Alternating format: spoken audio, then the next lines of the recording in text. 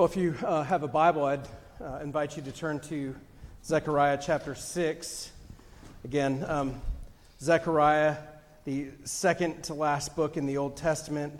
Again, probably the easiest way to find it is to go to Matthew and then just go back a little bit. There's Malachi and there's Zechariah. If you are using a pew Bible or if you'd like to, our passage tonight can be found on page 1011. But again, Zechariah chapter 6.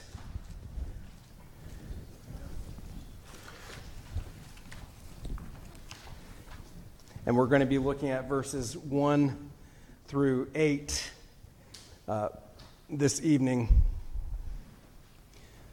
Again, Zechariah chapter 6 and verses 1 through 8. Let us hear now God's word. God's word reads, "Again I lifted my eyes and saw, and behold, 4 chariots came out from between 2 mountains, and the mountains were mountains of bronze. The first chariot had red horses, the second black horses, and the third white horses, and the fourth chariot dappled horses, all of them strong. Then I asked and said to the angel who talked with me, 'What are these, my Lord?' And the angel answered and said to me, 'These are going out to the 4 winds of heaven, after presenting themselves before the Lord of all the earth. The chariot with the black horses goes toward the north, and the white ones go after them, and the dappled ones go toward the south country. When the strong horses came out, they were impatient to go and patrol the earth, and he said, 'Go, patrol the earth.' So they patrolled the earth. Then he cried to me, 'Behold, those who go toward the north country have set my spirit at rest in the north country.'" Thus far, the reading of God's holy word. Would he write its truths on our hearts? Let us go again to him in prayer. Our Father, again, we pray that you would bless this time. And again, I pray that you would help us to learn what you would have us to learn from your word. For we know that it is meat and drink to us, that it is for our own good, that we would grow in salvation by respects to your word. Would your word, Lord, do its work in us who believe? We pray in Christ's name. Amen. Well, as we continue on again in the book of Zechariah, I was about to say the book of Revelation, but as we continue on again in the book of Zechariah, we see what we've seen many times in this book, which is a series of visions. And we see here this last in a series of visions, which really bookend the first part of the book of Zechariah. If you were to flip back to chapter 1 and the first vision that we went over after an introductory sermon on overview just of the book, the first vision starts off with 4 horses that Zechariah sees. And he sees them going about to patrol. And again, they want to go and patrol. And now we've had these visions in between, and we've had some strange visions for sure, especially last week with the giant scroll that's flying around and entering into houses, sort of like the angel did back in Exodus on the Passover, where if they didn't have the blood of the lamb on their doorpost, the angel of death would go in and the firstborn son would die. So we saw that last week. And of course, there's the basket with wickedness in it, and the stork who comes to take it away to Babylon. And as they open the basket top, we find a woman inside, and her name is Wickedness. And we read these things and we think, what in the world is going on in these books? And we have this tendency as we read books like Zechariah, and again, books like Revelation and Daniel, and oftentimes we stay away from these books because of these things, because they are odd. It's different to read about things like this than it is to read, for instance, in this morning, where we read Titus, where it's very straightforward. Older women act in this way and teach the younger women to do this. It's very easy to understand. And of course, we're coming to a different type of scripture, a different type of literature, which is called apocalyptic literature. And it uses symbolism and it uses vivid imagery really to give our minds or our mind's eye a way of seeing the truth. So again, that is what is going on in our passage this evening. Now again, I still recommend people not shy away from these books. And the reason I do that is even though some of the details of what we read and even what we read tonight can be a little difficult to understand or to know exactly what it is that we're supposed to learn and what this particular, for instance tonight, what the mountains are symbolizing, I still believe that the main message of the visions, including the main message of the vision we're going to see this evening, they're pretty clear as we read through our Bibles what it is that God wants us to learn and to take away from this. So again, my prayer and my argument sort of is that we need not get lost in or get absorbed with looking at specific trees and miss the entire forest or the basic message of the book, even though there's some details that for sure we can not know what is going on. That doesn't hurt us from reading the entire book, or it shouldn't keep us from it. Now, just again, for a brief recap on Zechariah, as we go through Nehemiah and everything, I'm continuing to tell this story, but God's people, one of the greatest things that ever happened in terms of a catastrophe, I guess I should say one of the worst things that happened to God's people in the Old Testament is when they're exiled to Babylon. As you read the Old Testament, you realize God gets Abraham and calls him and sends him from Ur the Chaldees to this promised land. And the people are in the promised land, and then, of course, they go down to Egypt and they're brought back. But they're told, and they're brought into this land, and they're told that if they disobey, that eventually God will send them back out of the promised land. And that did happen. And the temple was destroyed. And it was a horrible, horrible thing that even as we go to the New Testament and we read in Matthew chapter 1 about the genealogy of Jesus Christ, we see these generations. We see that one of the markers that is put there by Matthew is the deportation of Babylon. This is huge in the life of the Jews, of the people who remembered being kicked out of the land that God had rescued them and brought them into, that God himself said that he was doing this because of their disobedience. And they didn't forget that they had been sent out of the land. You know, as we even look today with Jews today, and they look back at the Holocaust and say, never again. And as we have a war going on now with Israel and with Hamas and hopefully de-escalating, although it certainly doesn't look that way. But as we see and hear, never again. Well, if you went back to Jesus' time, and if you went back to the time of Zechariah, they'd say never again about this as well. Never again shall we be kicked out of the land because of our disobedience to our God.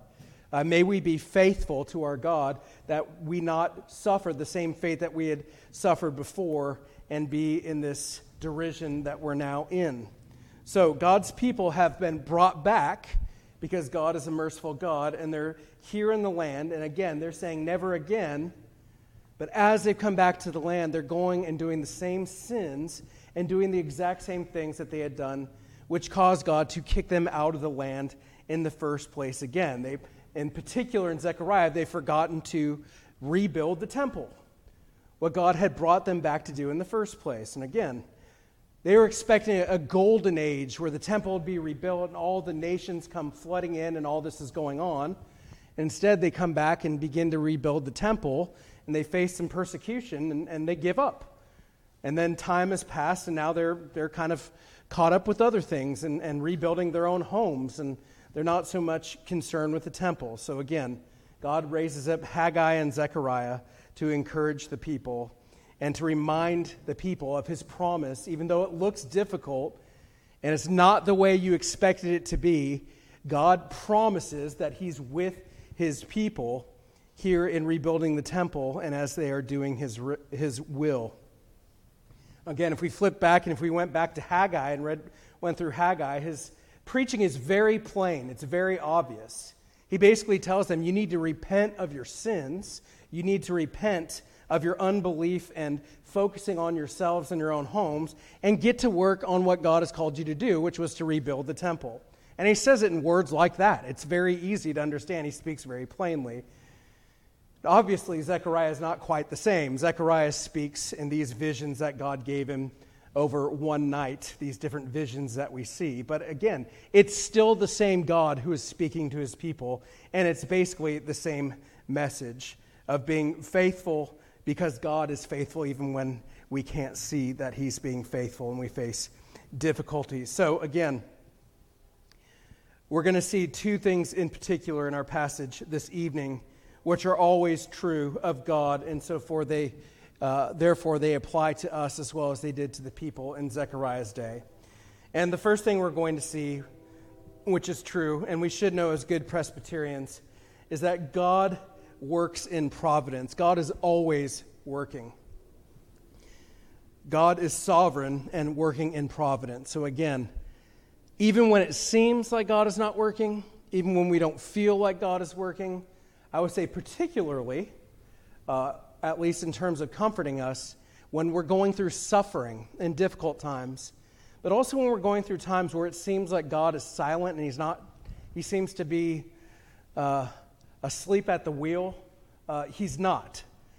God is always working. So again, God is sovereign and working through his providential rule. And secondly, we're going to see the truth which comes up in the Bible over and over and over again. And again, this may not be a favorite thing for us to think about, but it's used as an encouragement in the Bible for God's people. It's that this truth that God will absolutely bring judgment upon those who are unrepentant, and in particular on those who have afflicted his people. If they do not repent, God absolutely will bring judgment upon them. So again, we're going to see that God is always at work through providence, and then we'll see that God will bring judgment upon those who have afflicted his people and refuse to repent. So first we see that God is at work. And as I just mentioned in starting off a minute ago, we've seen some strange passages that we've gone through in the book of Zechariah. And as we move on tonight, we see another passage which is a little strange as well. And as we look in chapter 6, and it starts off, we see some horses.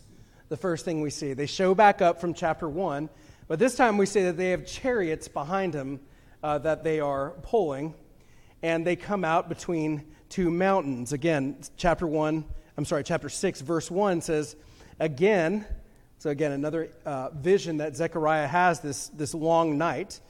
He says, again, I lifted my eyes and saw, and behold, 4 chariots came out from between two mountains, and the mountains were mountains of bronze.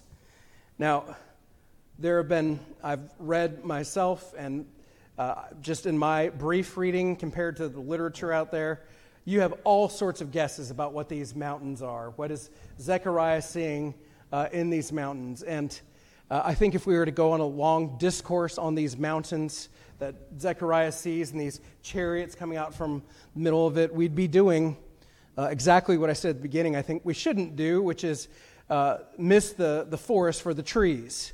I don't know exactly what these mountains are.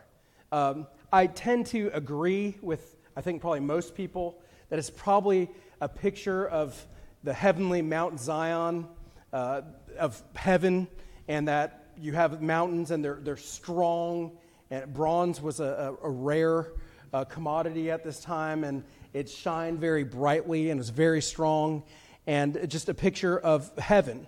And we see these horses coming out from heaven, really from God's presence, and this is what Zechariah sees here. In verse 3, we see the color of the 4 horses.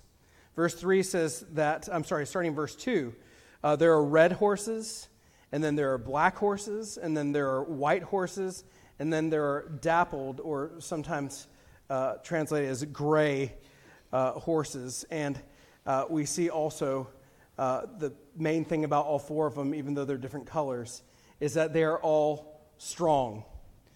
Now, if you've read through the book of Revelation before, this might sound familiar to you, or it should sound familiar to you, these horses that are going around. And we have the 4 horses of the apocalypse sometimes you hear about in modern kind of nomenclature and culture, the 4 horses.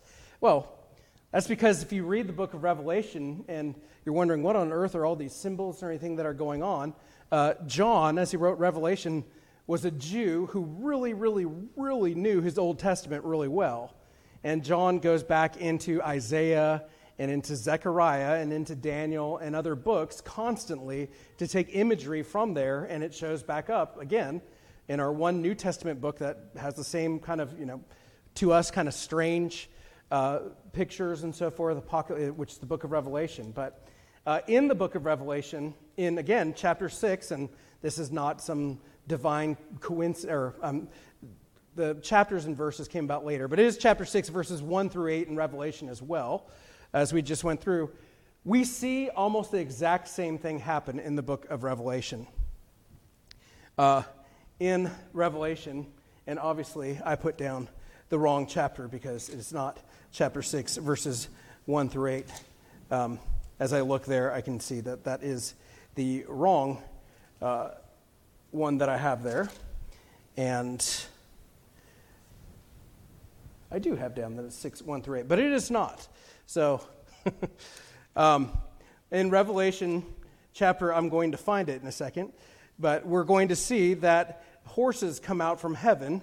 It's with the scrolls that are being opened, and that horses come out, and they are sent out from the Lord to go out over the face of the earth and to bring judgment upon the peoples. And we will see that they are the same color as we just had here, and ultimately they're doing the same thing. So I will find that in a second. I apologize for that. But I'm not finding them right now. Anyway, it's definitely not chapter 6 like I have in here. But as we look at, as we hear about, because I can't find it, but Revelation chapter 6, we have the same message here in Zechariah going on, which is that God is sending out his messengers, which are almost certainly angels, to carry out judgment upon those who have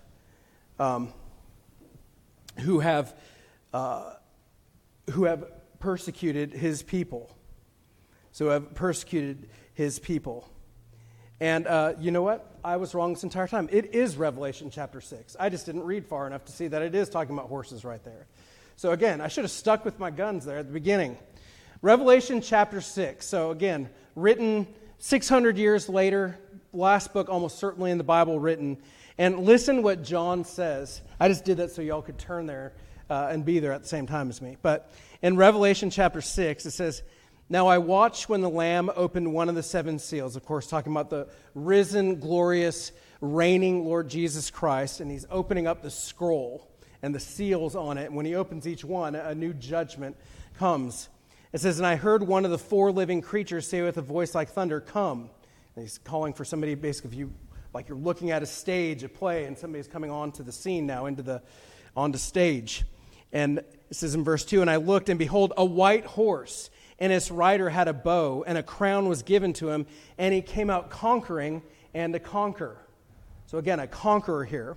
"When he opened the 2nd seal, I heard the 2nd living creature say, 'Come.' And out came another horse, bright red. Its rider was permitted to take peace from the earth, so that people should slay one another, and he was given a great sword." So again, this judgment we see here is God really taking off the restraint of people from one another, and we see people fighting with one another more and more. In verse 5, it says, "When he opened the 3rd seal, I heard the 3rd living creature say, 'Come.' And I looked, and behold, a black horse, and his rider had a pair of scales in his hand. And I heard what seemed to be a voice in the midst of the 4 living creatures saying, 'A quart of wheat for a denarius, and 3 quarts of barley for a denarius, and do not harm the oil and the wine.'"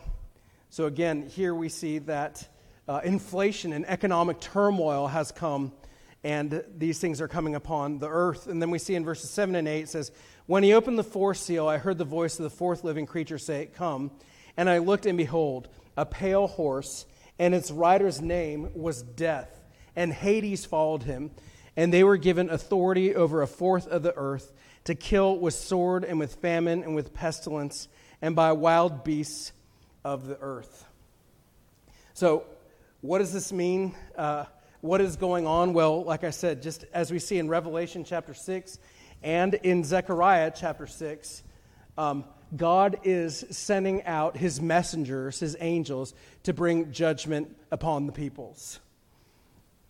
Now, this would be important for the people in Zechariah's day because it again seemed like God had forgotten about them. They had been brought back to the land, and now they're being persecuted by the peoples around them. They're being mocked, and they're wondering where God is, and they're wondering if God cares. And God is letting Zechariah know in this vision that he does care, and he's sending out his army, if you will, these angels, to go and carry out his will upon the earth. Now, back in Zechariah, we know who these horses are because he tells us. Zechariah, like us, wonders what in the world is going on when he sees these strange things. And if you look at verse 4, Zechariah asks the angel, as Zechariah has these visions, there's this angel who's with him. And like John does in the book of Revelation, he often asks him, what is this that I'm looking at? What is this supposed to mean?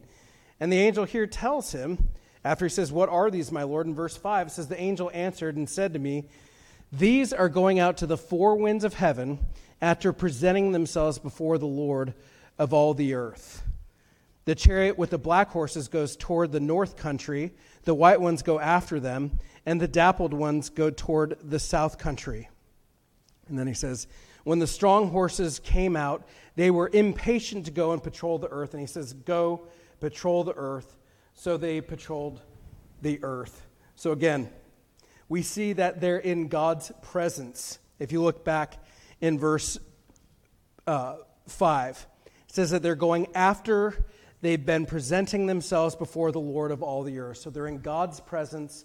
They're his tools. Don't mean that in a negative way, but they're his instruments for carrying out his will. And he sends them out. And then we see the extent of this as they go to all the earth. That's what it means by the four winds of the earth. They're going throughout the earth to carry forth, again, God's judgments. The same thing we see happening in the book of Revelation. So what does this mean for us? Why do we care in 2023 about this message from about 500 and something BC? What does this mean to us? Again, it means that God is sovereign in everything. And he's sovereign not just with the Jews 500 whatever years before the birth of Christ. He's sovereign in your life as well. He's working in your life. He's working in my life. He's working in the big things and in the small things. We have in insurance and other things still, I believe, as I looked it up, I found it. I couldn't believe that this hasn't been phased out in terms of it being too offensive to some people or whatnot. But in the insurance world, that we still have things deemed acts of God, that you can have insurance for acts of God, for floods and tornadoes and earthquakes and so forth. And these unforeseen circumstances that can't be predicted are still referred to as acts of God because they're not somebody doing something, getting in their car and driving too fast and crashing it. They're something that nobody could have predicted. And again, they're rightly referred to as acts of God. However, in the Bible, in a very real sense, everything is an act of God. The Bible does not just teach that God is active when big things happen and everything else, he's kind of hands off and just sort of looking on and wondering what's going to happen. As we believe that God is sovereign, it means that God works in all things. God is active in all things. Now again, the Bible teaches just as much that we are still responsible individuals, that we make choices. Those are real choices. We're not puppets on a string. We're not automatons that are just doing God's bidding. And however, God is still sovereign over our choices. Somehow those two truths are both true at the same time. We make real choices and are responsible for them, and God is completely in control of them at the same time. So we can never use it as an excuse that God made me do it, or the devil made me do it. And we can never fall into despair and wonder, where is God? Or God doesn't know what's going on, or God is playing catch up or something like that. He's not. both those things are true. We don't have a deist God. As Dr. Kelly used to say, most Christians are deists who believe that God is really hands-off and just sort of watching what's going on. Our God is active in our lives. And we know that when large things happen, but again, in the mundane things of life, where it's not as obvious that God is there, God is there. And that is where we as believers need to continue to walk by faith, even when it doesn't seem like God is near, or it seems that He is left. He has not left.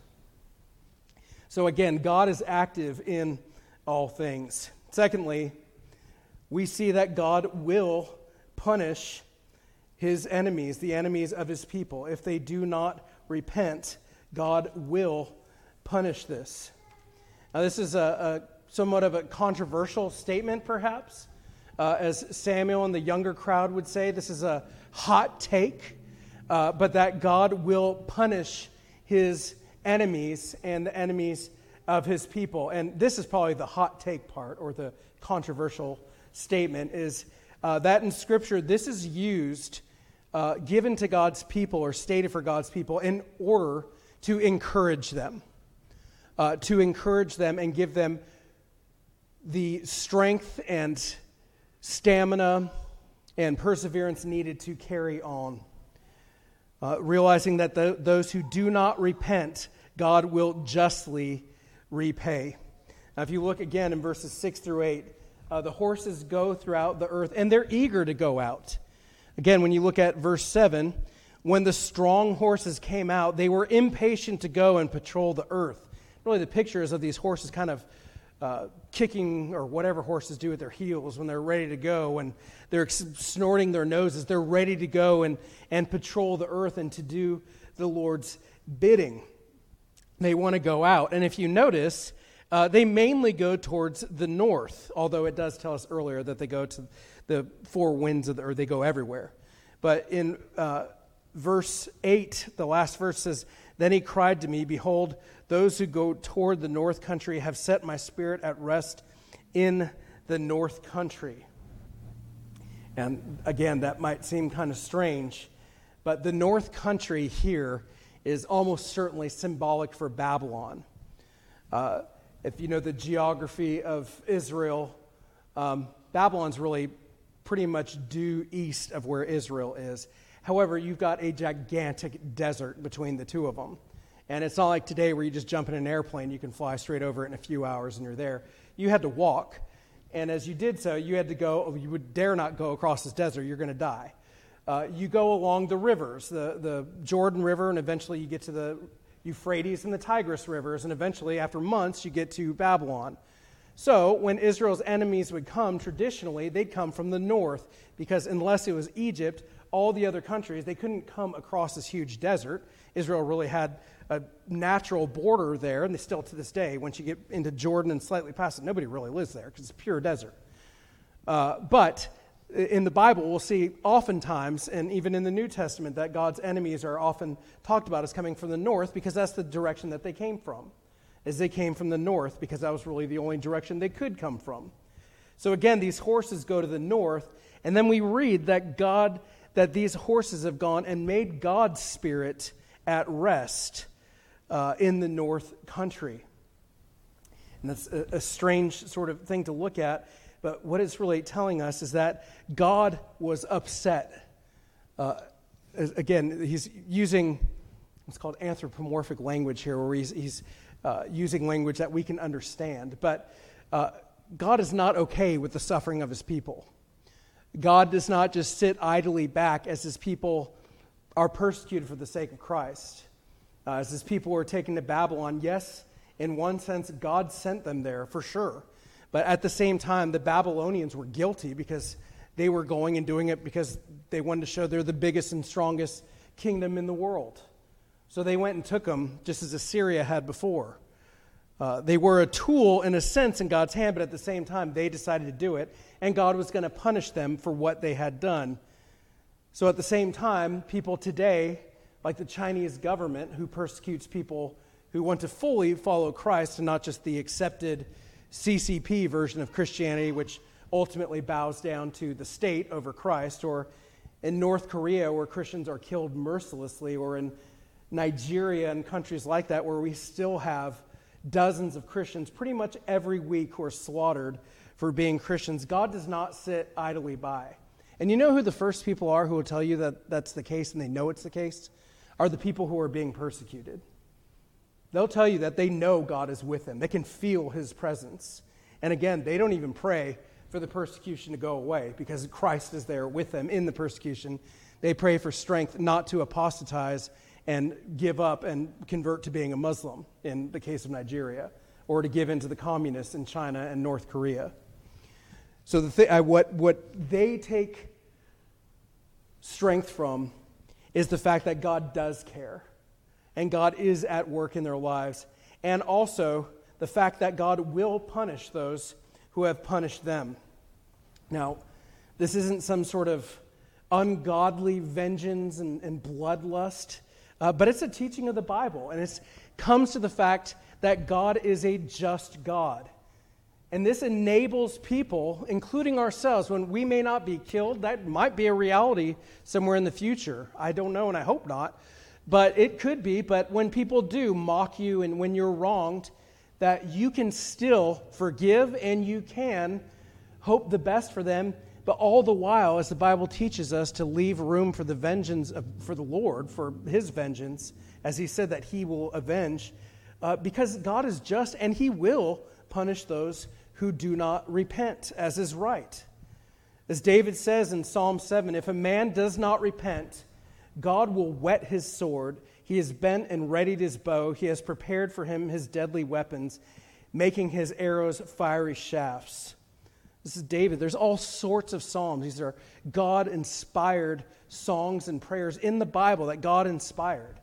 And we're not just going around and wishing these things on people, but we are noticing that if people refuse to be forgiven, refuse to be reconciled, they deserve punishment. And God will punish.